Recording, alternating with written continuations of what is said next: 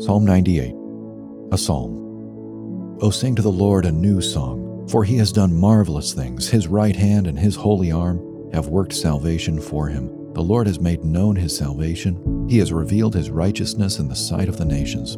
He has remembered his steadfast love and faithfulness to the house of Israel. All the ends of the earth have seen the salvation of our God. Make a joyful noise to the Lord, all the earth. Break forth into joyous song and sing praises. Sing praises to the Lord with the lyre and the sound of melody. With trumpets and the sound of the horn, make a joyful noise before the King, the Lord.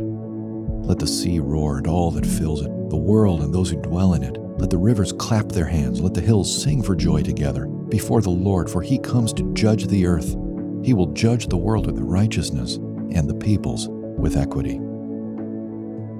Amid the many deities and pagan religions of Old Testament times, the God of the Jews stands out for at least two reasons. First, he is not a parochial, regional God. He is not one God among many. He is Lord of all the earth. Make a joyful noise to the Lord, all the earth. All the ends of the earth have seen the salvation of our God. He will judge the world with righteousness and the peoples with equity. Second, he defies all other religions by accomplishing his people's safety unilaterally. That is, his power achieves it, not that of his followers. Every other religion is transactional. The follower acts a certain way out of loyalty to the God, and then the God responds with favor.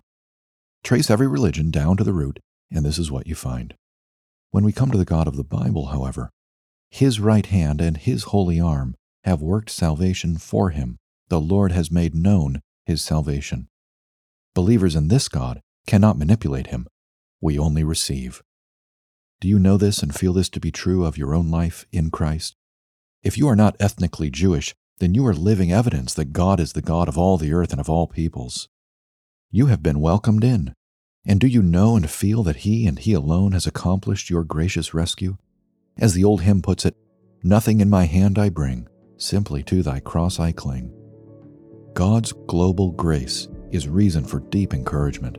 Anyone can get in on this, as long as he does not try to barter with God, but rather humbles himself enough to simply receive his love freely.